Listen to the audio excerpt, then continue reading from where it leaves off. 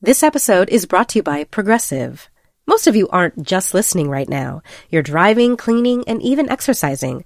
But what if you could be saving money by switching to Progressive?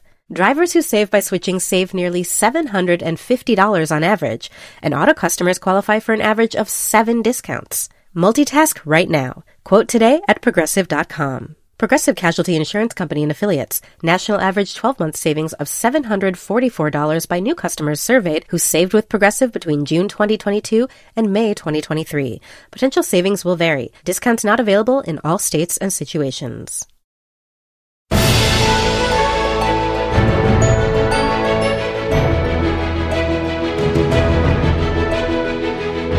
Hello and welcome to Little Gold Men, the award season podcast from Vanity Fair and Panoply. I'm Katie Rich, the deputy editor of VanityFair.com, and I'm here with Vanity Fair's digital director, Mike Hogan. Hey, Katie. And Vanity Fair's film critic, Richard Lawson. Hello. And Vanity Fair senior writer, Joanna Robinson. Hi, Katie. We are coming to you in what I think we keep calling the Dead Week. It's the week between Christmas and New Year's when, as far as I have heard, all Hollywood is just on vacation. So good for them. Enjoy Hawaii. And some of the rest of us are, spending time with our families, catching up on screeners. So we're going to use this time to kind of look at the year as a whole. Richard has published a top 10 on VanityFair.com, and we have all been kind of writing and discussing various of our favorites of the year. So we're going to start by talking about Richard's top 10, then kind of get into some of our own personal picks, which is going to include both film and television, since, the line gets blurrier and blurrier as things go on. But Richard, to start, let's just go through your top 10 list, because I think we've seen a lot of these films. I think that's a pretty good start of saying what the best of the year was. Sure. Your number 10 is The Lobster. Yeah, a movie that I saw in May of 2015. Yeah, it's so timely. It's on the 2016 list just because that's how film festivals work and everything. Yeah, what a great movie. What a weird, sad, wonderful kind of sci-fi sort of thing. Great performance from Colin Farrell. Great performance from Olivia Colman, who has had a great couple years. Yeah. John C. Reilly, Ben Whishaw, Leia Seydoux. Rachel Weisz. Rachel Weisz. Ariane Labed. Like a bunch of just really great people. And I don't know. That movie, I saw it a year and a half ago at this point for the first time, and it just really stuck with me. So I felt like I had to put it on the list. Well, you're not the only person that stuck with it. Got Colin Farrell a Golden Globe nomination, right. Which was such like a weird, the Hollywood Foreign Press giveth and taketh away. Like it gives you really bizarre nominations you don't want, and then gives you bizarre ones that you do want. But that's where, sometimes the kind of split between comedy and drama, the Golden Globes can wreak havoc. Mm-hmm. But in other cases, it can allow for someone like Colin Farrell to be nominated. And it's a side-splittingly funny performance. Well, yeah, it's a real laugh riot. Yeah. Bleak movie about how if you're single, the world is going to end. But Colin Farrell actually was a Golden Globe winner for In Bruges. Indeed. A wonderful performance. For that alone, the HFPA is deserves eternal credit. Yeah. This movie is so much fun and yet incredibly dark and disturbing. It's this vicious little thing. It's hard to say it. if its worldview is like being single is the worst or being in a relationship is the worst. Like it's kind of hard on both. It's sort of multi-dystopian viewpoint. Yeah. And it's one of several ambiguous or down endings of the year. It seems to be quite the trend, even in your Star War. But it kind of started with The Lobster, where the credits roll and someone in my audience is like, "What? What?" I think someone in my audience did that too. It was like, "You're just gonna leave it there?" And I was like, "Yeah, they are." I love those endings. That might be what's wrong with me in general. That's going to come up again. Yeah, we'll get into that. Okay. Richard, your number 9 is Mountains Made Apart by a director who, if you can pronounce his name, I'll be very impressed. I believe it's Chia Zhangke, but I don't. I mean, that's just me kind of stabbing at it. But no native Chinese speakers on this podcast, unfortunately. Also a movie I saw in 2015. Yeah. At Cannes. It's this really this guy is this lauded kind of international world cinema director. He's made a lot of movies that have been better reviewed than Mountains Made Apart, but this was my first experience of him, and I actually kind of went back and watched a couple of his other movies, and they're great. But this is this really interesting story that's very timely. Even though it takes place at some point in the past, it's kind of a triptych like Moonlight is. It's about young kind of, 20s, early 20-something Chinese people right in the late 90s, kind of when China was starting to sort of peer up and out of itself and into the broader world and, experience the economy. And then the second part takes place a few years later when, that has sort of solidified as a reality. And then the third part takes place in the future, actually. And it's this generational story. It's really beautiful. It's really sad, but it offers this amazing window into contemporary Chinese life for kind of what their version of the middle class or the upwardly mobile is. And, it's a rare film that I think has a lot of critique for the Chinese sort of social system and economic system, but that also has the blessing of the Chinese government, which is really rare. Mm-hmm. So if you're looking for a movie that sort of, it doesn't explain it in any sort of, academic terms, but in an emotional sort of sociological sense, like I feel like I learned a lot about what kind of contemporary Chinese life is like. We tend to think about that country as sort of this monolith of just like an ideology that's opposite to ours, but it shows humanity. So I put it on the list. Is now more than ever the time to get to know China before we start a trade war with them? Well, Jesus. I mean, yeah, we got to try something, right? I know you guys are expecting me to say, I'd love to see that movie, but I haven't. But you have? But it's even worse than that. I tried watching it on a plane and I turned it off after a half hour. Not a plane movie. Not a plane movie. But someday I'll come back and watch it. I mean, I think the best context to see that movie is when you're in the south of France. Yeah, exactly. Oh, okay. Yeah. I'll get there. It's one of those like 9 a.m. film festival movies. Bring a large coffee. Yeah, and, where I was kind of experience raw. The world. Yeah. And the movie uses a motif in the beginning and end. I don't think this is a spoiler that features the Pet Shop Boys song "Go West." Yes, and it's heartbreaking, and you never would think of this song as this like poignant sort of, but it's really great. I mean, it's worth seeing for that alone. Is it eligible for a foreign language Oscar? I think it is, but I think it's not in the. Okay, it didn't make the short list. It is not on the short list. Yeah. My version of your story is that I paid to rent it on iTunes, didn't watch it before it ran out, and then it went away, and now it's on Netflix for free. So there you go. Serves me right. Okay, number 8. I don't know if we talked about this movie yet at all, and I still haven't seen it, but Edge of 17, fall release that isn't in the Oscar hunt, but I just keep hearing people like you, Richard, say that it's one of the best of the year. Yeah, I was really excited when we voted for the New York Film Critics Circle Awards. It and Krisha tied for Best First Feature, and I think that and Krisha, well-deserved, and I was really excited about Edge of 17. This writer-director, Kelly Fremon Craig, who I don't know where the hell she came from, but I think it's one of the best teen movies made in a decade. It's really, Haley Steinfeld is amazing as this sort of depressive, kind of caustic, mean kind of kid, and her best friend starts dating her, Haley Steinfeld's character's brother, who's this preppy, cute jock, and just totally the kind of antithesis of what she is. So it's kind of about her navigating how to have some sort of idea of herself that she's happy with, but also to not write people off because she thinks that they're one way. I don't know. I would have enjoyed that movie as a teen and really found it helpful. We did talk about this on a week that Richard wasn't here because I put it in as like a wild wish for screenplay in the Oscar race, but little did I know that Haley herself would get a Golden Globe nomination for the film. So yeah, back to the Golden Globes being our favorite out of nowhere. I saw someone say on Twitter, I think that like Haley Steinfeld broke out in True Grit and then about a decade later decided to come back and prove to us that she could actually act. And I thought that was kind of harsh, but it started to feel like True Grit was a fluke. And then I think Edge of 17 was kind of brought back to be like, oh no, she's incredibly talented. Well, I think that the onus is not entirely on her, and that like people didn't really give her much to do. I mean, the Pitch Perfect 2, that was cute, but I liked her at Begin Again. Yeah, she was good in Begin Again. Yeah, that's right. Yeah. She was good in that. Yeah, actually, that movie is secretly kind of great. Definitely. So I don't know. I think it's a really exciting performance. I think that Haley Steinfeld is living a strange sort of life outside of her acting career with like her, pop music stuff. And she's gotten in some trouble recently for adopting a certain kind of accent while being interviewed on red carpets at award shows and stuff. What? I didn't hear about this. Yeah, people are sort of saying that she's affecting this kind of, I don't know how to put it delicately, but like sort of urban, street parlance. Yeah, it's not quite fitting of her demographic, but this is very in the limelight digression we're having here. Yeah, sorry. Save it for Josh and Julie. But anyway, it's a great performance and well worth seeing. And the movie, unfortunately, there were hopes that it would be this sort of like underdog sleeper hit. It really has not done well at the box office, but it's been on a lot of critics' lists, including mine. It won the New York Film Critics Circle Award. It has a Golden Globe nomination. So I think that just given the realities of how people watch movies and how younger people watch movies, I think when this movie is on Netflix, it's going to eat the world. It's going to be huge. It's going to be one of those movies that in 10 years, everyone's like, wait, what? People didn't go see this in Well, theaters? exactly. Yeah. Well, it's like, that's what happened with Pitch Perfect, right? So we're going to get, Edge of 18 once this becomes a cult hit. Exactly. Oh, God.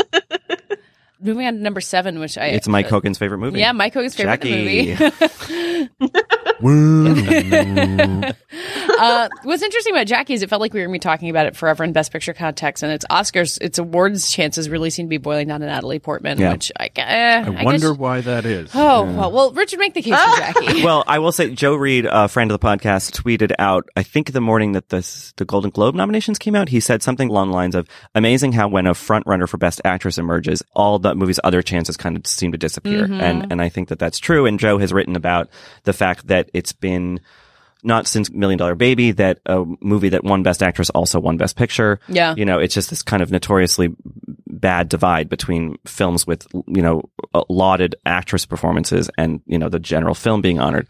I think Jackie at one point looked to have a chance because I think it's a great, the movie is understandably polarizing. It's a weird art film. It's not the kind of biopic that you're maybe expecting. It's got this strange score by Michael Levy, we talked about last week, I think. It's non-kind of linear narratively. Natalie Portman's performance is insane. I mean, it's really a crazy performance, but it works, I think, in this particularly weird movie. I think that if, you know, Ron Howard had directed a Jackie thing and then she did that performance, everyone would be like, she maybe has mental problems, but like it works. I think it works. I think everything, you know, it's a fine line between the movie tilting into complete campy disaster. And I think it, to my mind, it stays on the good side of that, but I know that others don't agree. My campy disaster boundary line is a little closer in than yours, I think. Yeah. I meant to see it last night. I haven't seen it yet. I just keep watching the trailers, and like every time Natalie Portman says Camelot, I'm just like, what am I in for? No, that voice is really, it kind of like haunts you in this weird way. Yeah.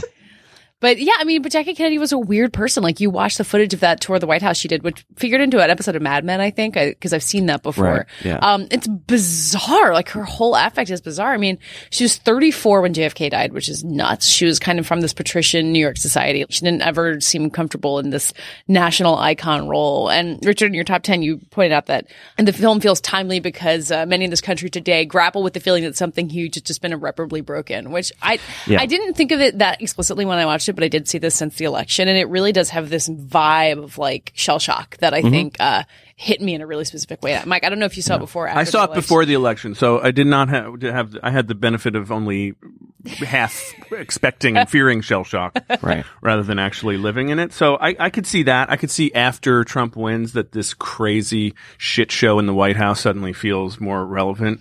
Whereas when I was watching it, I was like, this is just bizarre, totally disembodied from any actual things that matter in the world. It's just this, like, you know, I don't know what the hell this is. But, you know, whatever. I'm clearly not the target audience, I don't think, for this. Maybe demographically or whatever. Gay men. I mean, I don't even think this is like, I can see there a lot of, like, my mom, I do not think would like this movie. My parents watched it over Thanksgiving. I brought a screener home. Like, I thought it was like the prize trophy that I was bringing home. You know, that was like the best screener. And my parents and my sister watched it and they hated it. So to me, it's the Jobs of 2016, a movie where you're like, this should be a really great biopic, and you're sitting there going, what the hell went wrong here? A movie I loved. So there you go. There you go. I will also say, I don't know, this Joe Reed thing, I'm sure he has a lot of data at hand, but like Emma Stone has a very good chance of winning for La La Land, and La La Land is still a Best Picture possibility. So I wonder, I'm questioning this theory. I think that often you'll get women who are like touted for Best Actress in a way that the movie just kind of falls way to the wayside, even if it wasn't necessarily ever talked about. Still like, Alice, the Iron Lady. I mean, most movies fall to the wayside, but whatever. Okay. Yeah. Fine. I think it is likely, and I'm doing this based on no data, that you will find a Best Actor, Best Picture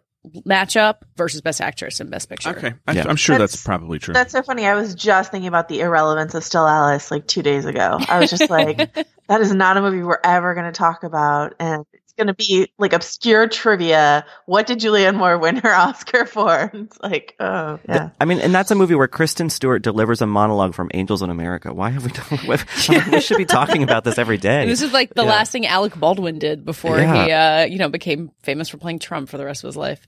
Okay, back to your top 10. Yeah. Number 6 is a movie that we've talked about extensively on the podcast. I don't think that we need to rehash Manchester by the Sea. I think we all really like that movie. I have finally seen it, and it's amazing. I think it would be like, when I did my own top 10, it was like number 4 or 5. A movie that I didn't necessarily think, when I saw it at Sundance almost a year ago, I didn't think would really kind of endure in my head. I liked it a lot, but it sort of felt small and sort of, removed from emotion in a way, and it really has stuck. And I've watched it, I think, twice since I saw it the first time, and it gets better every time. So, at the risk of underscoring this demographic bias possibility for me, I think this might be my number one of the year. Yeah. It's so incredibly moving. I've watched it twice. It's so well constructed. I feel like you're in the hand of a master with Ken Lonergan, who's taken some crazy chances and big swings, and sometimes they work really well and sometimes they haven't in the past. But this one, I just found it incredibly devastating, whatever else is going on around it with the issues surrounding it. That was another one where when I saw it in the theaters for the second time this last week, the woman next to me had ended and she goes, "What? That's it?" Who is this woman you're seeing movies with? I don't know, but she's the best. What does she want to have happen? Yeah, I was don't about understand. to say, Manchester doesn't really like cut off mid-beat. Like, it gives you catharsis. Well, I think a lot of people are hoping that like Casey Affleck's character will be entirely redeemed and have like, work through his shit. And the story is that he can't beat it. Like, what planet do these people live on? That's what I mean, have they ever met a human? Maybe during Oscar season or whatever. I don't know about that Lobster audience, but like, because I had 5 people walk out of one of my screenings of The Lobster, but like, maybe during Oscar season, people who usually watch more sort of predictable films come to see the movies that have the buzz, and they're like, well, this is not the storytelling I'm quite used to. You're absolutely right. Thank you for bringing that up. Thank you. Yes, you're right. And Mike, the self-deprecating thing you said demographically aside, I think if you have a problem with movies about white guys and, sad, mopey white people stories, I don't think Manchester by the Sea is the target for something like this. The story is so well told. I've seen people whining about it on Twitter. No, I mean, I'm like, Yeah. we need more. Sure, a lot of sad white people. Have they ever met? Well, I mean, what is Oscar season if not sad white people? Right. Yeah, but I just, there are worse. Sometimes targets. it's angry white people, Katie. Or dancing white Come people, or sad white first ladies. Yes. Right. Oh God, so many of those. Or iron ladies. There's a lot to choose from. But Manchester by the Sea, I think, deserves your attention, even if you're sick of white people. It does. But speaking of more representative movies, Richard, your number 5 gets American there. Honey. Yeah, an Andrea Arnold film. It's her first film not set in the UK, and a lot of people have criticized this movie. It's this almost 3-hour road trip, bizarre sort of fever dream of a movie, and a lot of people have criticized Andrea Arnold for doing a little bit of like sort of, I don't know, beautifying American poverty or sort of mythologizing it and not really understanding the kind of like how this country works. And I can see that criticism that it's a little bit of like poverty tourism, this Brit indie filmmaker to come into America and try to say something about it. But it's like the Joshua Tree album of movies. Right, exactly. Yes, exactly. But I don't know. I can see that argument, but I think that the movie, which is, sort of devoid of plot, really, it's just these kids driving around in a van, selling magazine subscriptions door to door, getting drunk, getting high at night, having sex. But it's so beautifully filmed, and it really, I think gets at something that, if you look past certain, kind of thinking or closely held beliefs that got Trump elected or whatever, American Honey illustrates a sort of desperation and sort of a kind of recklessness of people who are sort of economically on the fringes of this country, young people especially, who feel just kind of lost. And I think that in setting that kind of feeling to like a road movie where everyone's rootless and just forever moving around the country, I think it kind of captures that feeling of like, well, what do we do now? Really, really beautifully. And doesn't come down on one side sort of like in terms of a solution for these people, but it asks a question really interestingly. So, and Sasha Lane, who is this kind of discovery, I think Andrea Arnold saw her on a beach in Florida and was like, do you want to audition? That's the best. I feel like it was even in South America. It was spring break, definitely. Yeah, it was somewhere. Yeah. And so she's a great find. Shia LaBeouf, coming back from out of the wilderness with I think a really great, intense and weird performance. And I think maybe the standout of the film, there are a lot of non-professional actors, so-called in the movie, but one of the pros is Riley Keough, who had a great year in The Girlfriend Experience. Elvis's granddaughter. Well, yes, she is Elvis's granddaughter. Love her. She's so good in the movie, and she plays the kind of like leader of this group. She's kind of like the den mother. Like they all, they kick up to her when they get these subscriptions. They give her some cut of it. She's just great, and she really brings to mind, I think, like a young Mary Louise Parker in this really fun way. So if nothing else, see that movie for her. You know, this is a movie that I would have seen by now if it were an hour and 45 minutes. It's sitting on my, on top of my DVD player, and I just go, am I going to do the 2.5 hours of Shia LaBeouf road movie now? No, hard. I'm not. Well, you have a really good excuse for not seeing it at Cannes because it's screened at the same time as our party at the Hotel du Cap. Oh. Well, I was going to ask about the magazine subscriptions. Is this how Vanity Fair has been getting that subscription? Well, that's what I do on week? weekends. I go in a van with a bunch of hot millennials and just get people to subscribe to Vanity Fair. Yeah. That'd be a good subscription native ad video. We should have do like that. a clip-on rat tail so you can go like full Shia LaBeouf? I do, and I also have Riley Keough's Confederate flag bikini. So perfect. I mean, they really are perfect to play two gypsies, like Shia, totally. who really is one, and then Riley, who's like from the white trash royalty of America. Grew up on peanut butter and banana or whatever. Yeah. You know, I had been thinking about Andrea Arnold for Fish Tank, which is her kind of breakthrough film that is amazing with Michael Fassbender in it. But I had totally forgotten about her Wuthering Heights until this moment, which I didn't love, but had this great youthful rage in it. You know, that's kind of what the story is. So, she's so good at that kids on the brink storytelling. Yeah, she can tap into something, and her movies feel like what the characters are feeling. And that's kind of a trite thing to say, but she just kind of embodies that emotion really well. All right, so let's move on to number 4. Our friend Isabelle Huppert. Yeah. One of her 2 movies this year, but you chose Things to Come, not Elle. I did. I think, Mia Hansen-Løve, who wrote and directed Things to Come, I loved the movie she made last year, Eden. She did Goodbye First Love a couple years ago. That was so great. She's just one of my favorite filmmakers working right now. And this movie is the softer Huppert performance of the year, certainly compared to this sort of icy power woman she plays in Elle. But, it's still classic Huppert. It's a movie that's about, academics and aging and womanhood and all this, it's a big movie, but it's also small. It's not heavy on plot, but I really liked it. There's a cat in the still. Is this a notable screen cat? Oh, yeah. So if you go back and listen to the interview I did with Huppert for the podcast, I asked her about the cat. And then she reminded me that there are cats in both Elle and Things to Come. She had a really good cat year. The cat in Elle is sort of this like watchful, kind of almost sinister presence. But sort of witness to a lot of scary stuff. Well, the movie opens on a shot of the cat. Right, You hear these horrible sounds and the cat is there. But in Things to Come, the cat is more sort of comfort and nuisance, but kind of lovable nuisance. But yeah, great cat I would throw in Elle as one of the best movies of the year, too. I think it was really good. I mean, it's crazy, but she's insanely good. Oh, yeah. Katie, I look forward to your article, Notable Screen Cats of Our Time. Oh, my God. Well, I was just thinking how, really since Inside Llewyn Davis, it feels like we haven't had a screen cat. But this is a slight digression, but I finally saw Patterson, which has an amazing dog. Great dog. Yes. Yeah, like one of the best visual gags of the year belongs to this dog. So. Oh, yeah. When I saw that at Cannes, the gag you're talking about, I mean, the place like erupted. Well, because nothing happens in that it was movie. Finally, there's this thing. Yeah. Okay. Number 3. So this is the documentary that, Richard, I feel like you kind of picked up off the screener pile just kind of nonchalantly and fell in love with. Yeah. Fire at Sea. Yeah. Italian documentary about the refugee crisis on the island of Lampedusa in the Mediterranean, which is an Italian island that's pretty close to the coast of North Africa. It's really the stopping point for a lot of people fleeing war in North Africa and in the Middle East. And it's this really beautiful kind of collage, like almost like it's a moving photo gallery of lives of local Lampedusans and then refugees.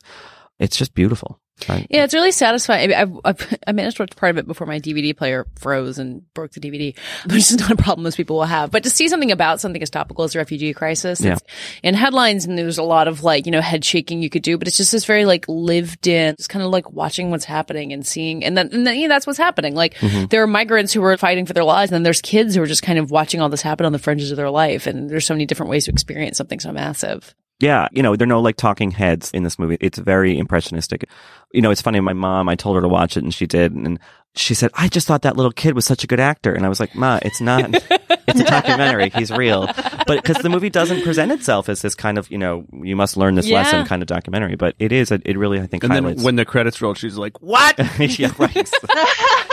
So Joanna's been seeing movies with your mom? Right, exactly. I have been seeing movies with Richard's mom. I didn't want to say it out loud. Well, it had to it's come a good out way eventually. to get screeners. She's obviously on the screener circuit. Yeah. Okay, so Richard, for your number 2, you said, what is there to say about Barry Jenkins' luminous poem of a film that hasn't already been said? And I feel like we have talked a lot about Moonlight, and there is getting to be this feeling of like everything there is to say has been said. But let's talk more about Moonlight. This movie's great. Moonlight's great. Moonlight is one of the most exciting movies to come out in a long time. It's number 2 for me because I think, it's told in 3 parts. I think the second part has some problems, but as a whole, I think it's just such a extraordinary piece of work. And he's a second-time director, Barry Jenkins, but, it's his first movie in 8 years. And so for a lot of people, it's a debut. I mean, people were not really that familiar with Medicine for Melancholy. And what a, thing. I saw it at Telluride. You guys were kind enough to send me there this year. And it was so exciting because, he used to work at the festival. So to be one of the first public audience to see it, that movie had momentum from then and still has it now. I'm hoping that it will have a good awards run, but we'll see. I think it will. Yeah. Yeah, no, this is one of those years where the movies that the critics are loving, like Manchester by the Sea and Moonlight, both are hanging in there, which is really, and La La Land as well. Usually you get your heart broken at some point around now where it's like, oh, well, we're always going to give it to the artist instead. Hacksaw Ridge. Well, yeah, it's not too late, honestly. It's not. I'm actually feeling more optimistic about Moonlight than I was, I don't know, when I first saw it in terms of its chances. And, what's there left to say about Moonlight that we haven't said before? I will say that it gets better every single time that I watch it. Like, you would think I would be sort of immune to it by now, but I'm not. How many times have you seen it? I think, four times. Wow. Yeah.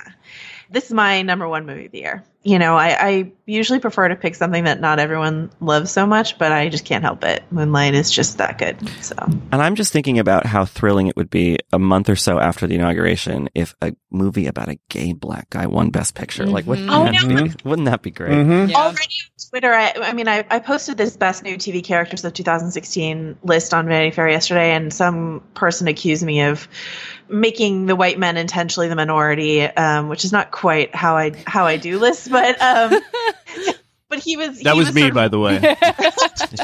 He was sort of railing about, well, I don't see why we have to endure Moonlight winning Best Picture just because Trump won the election. And I think that's going to be the narrative, that if it wins, some people will try to undercut that win by saying it is just a reaction to the Trump presidency. But God, this movie is just so good on every level for me that I just would feel so good about a Best Picture win here. Just honestly good about the quality of the film. And then, yes, it would feel like a nice middle finger to a certain section. Well, if you feel like you're enduring Moonlight winning Best Picture, you just have larger problems. Like, it is a great movie regardless of Trump or who's in it or anything else. I think most likely is Mahershala Ali, right? Yes, winning Best Supporting Actor. I mean, that seems quite likely at this point. That feels anointed, yeah. Mm-hmm. Although I keep beating this drum, but I feel like Andre Holland is getting unfairly overlooked as we rush to anoint Mahershala Ali. Yeah, I mean, they're both great. Yeah. I would nominate them both. I voted for Andre Holland first. I just heard the other day that Naomi Harris only did 2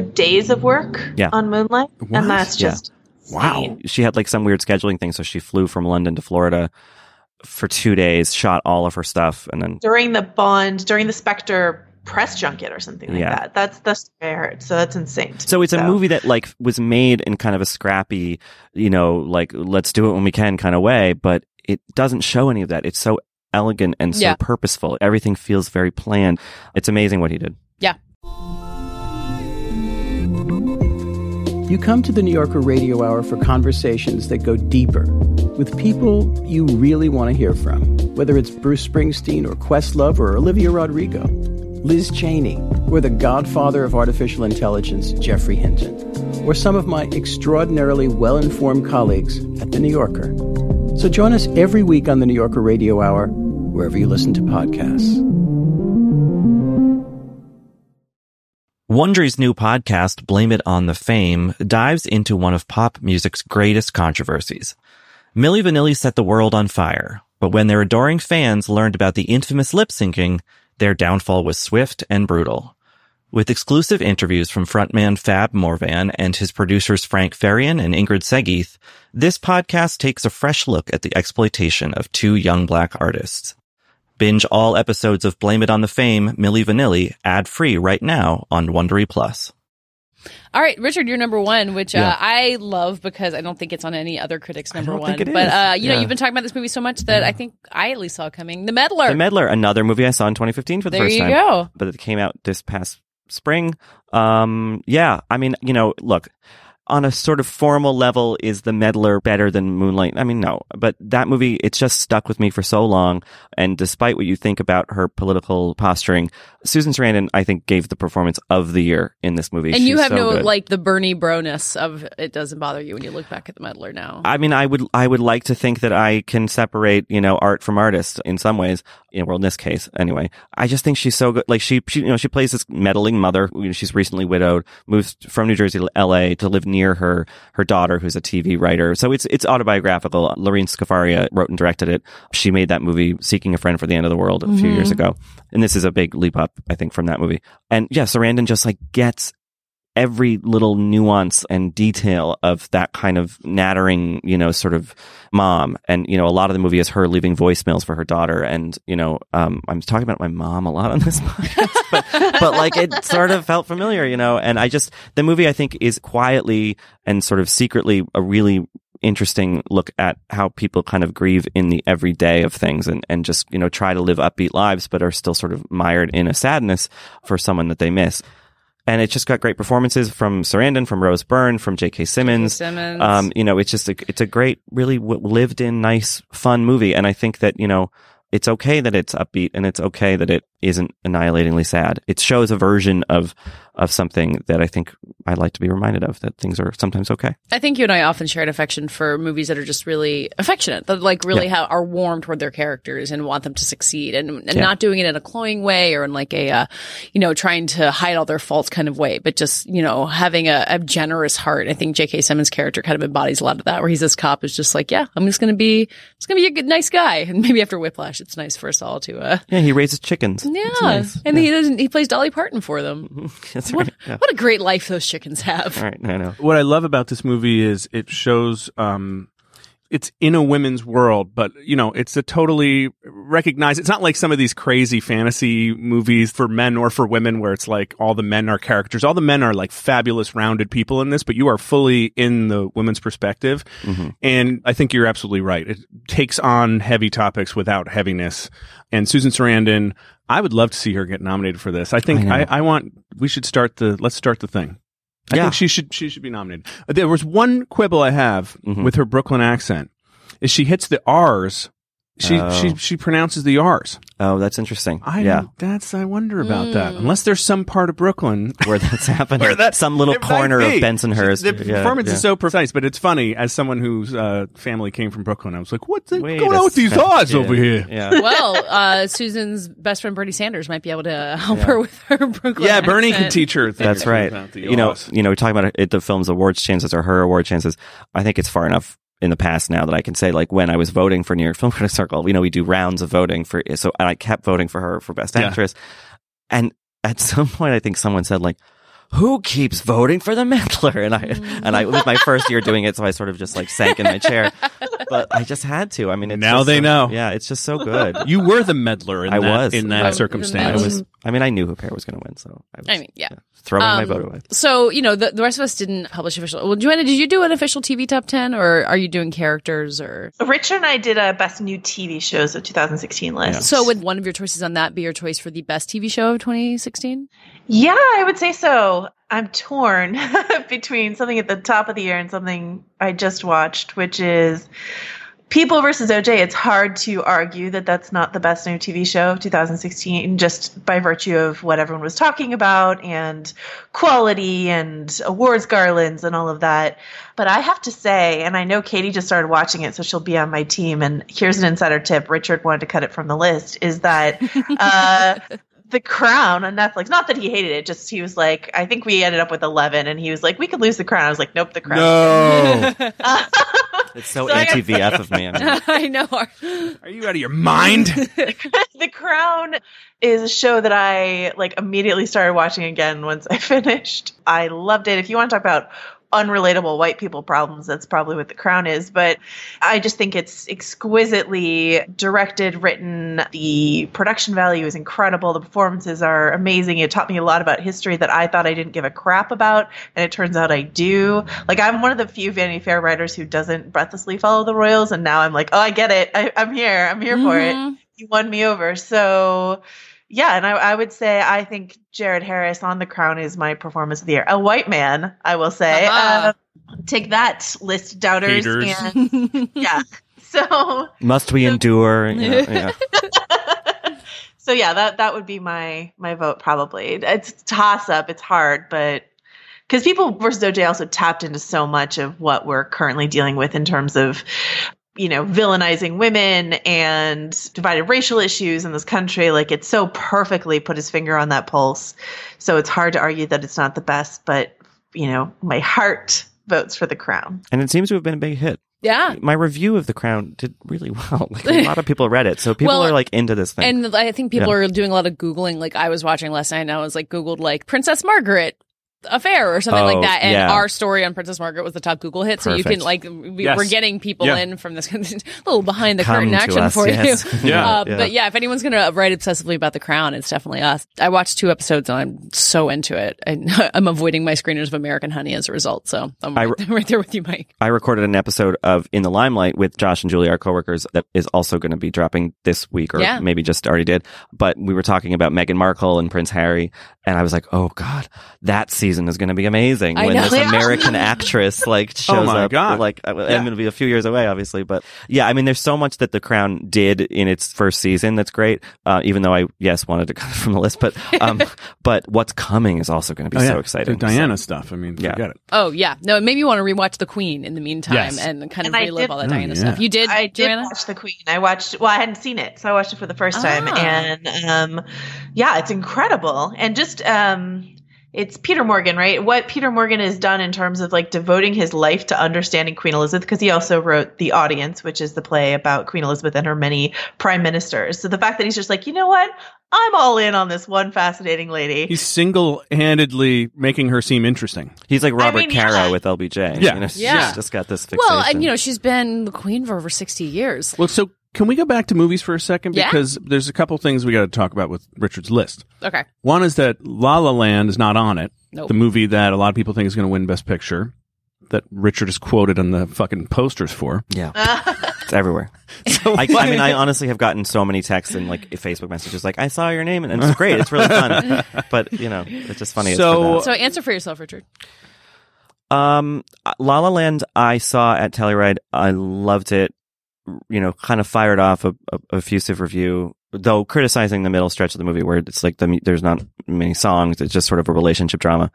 And that movie has increasingly not sat well with me. I still think it's a feat of filmmaking, and it's really, it's great, but it's cooled in my kind of memory. I need to watch it again, I think. 10 is hard sometimes. Yeah, I mean, there were movies that I wrestled with. I mean, I think the one that sticks out in my mind as it was 11, maybe, was Pete's Dragon. I love that movie. And that movie was kind of overlooked.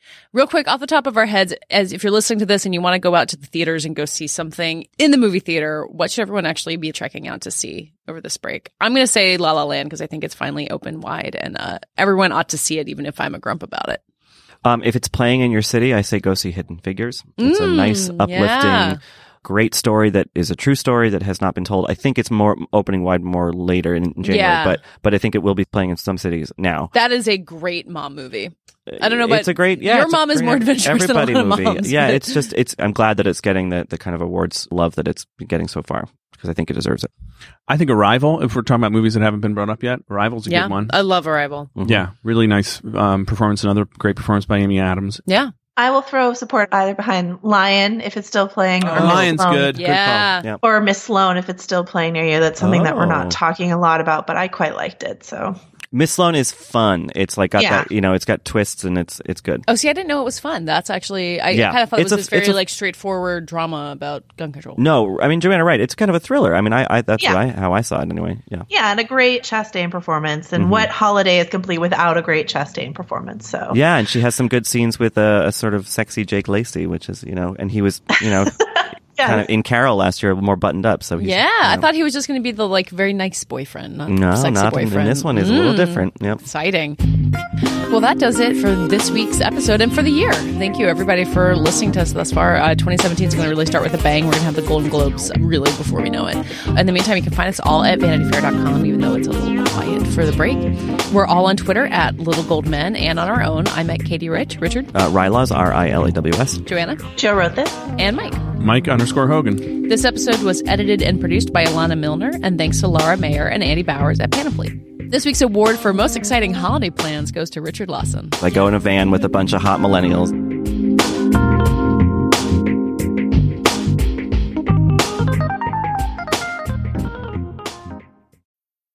I'm Alex Schwartz. I'm Nomi Fry. I'm Vincent Cunningham, and this is Critics at Large, a New Yorker podcast for the culturally curious. Each week, we're going to talk about a big idea that's showing up across the cultural landscape, and we'll trace it through all the mediums we love. Books, movies, television, music, art. And I always want to talk about celebrity gossip, too. Of course. What are you guys excited to cover in the next few months? There's a new translation of the Iliad that's coming out, Emily Wilson. Really excited to see whether I can read the Iliad again, whether I'm that literate. I mean, the jury is out. I can't wait to hear Adam Driver go again in an Italian accent in Michael Mann's Ferrari. He can't stop. I mean, and bless him. I can't wait. Molto bene. Molto bene. We hope you'll join us for new episodes each Thursday. Follow Critics at Large today, wherever you get podcasts. You really don't want to miss this. Don't miss this. Don't miss it. See you soon.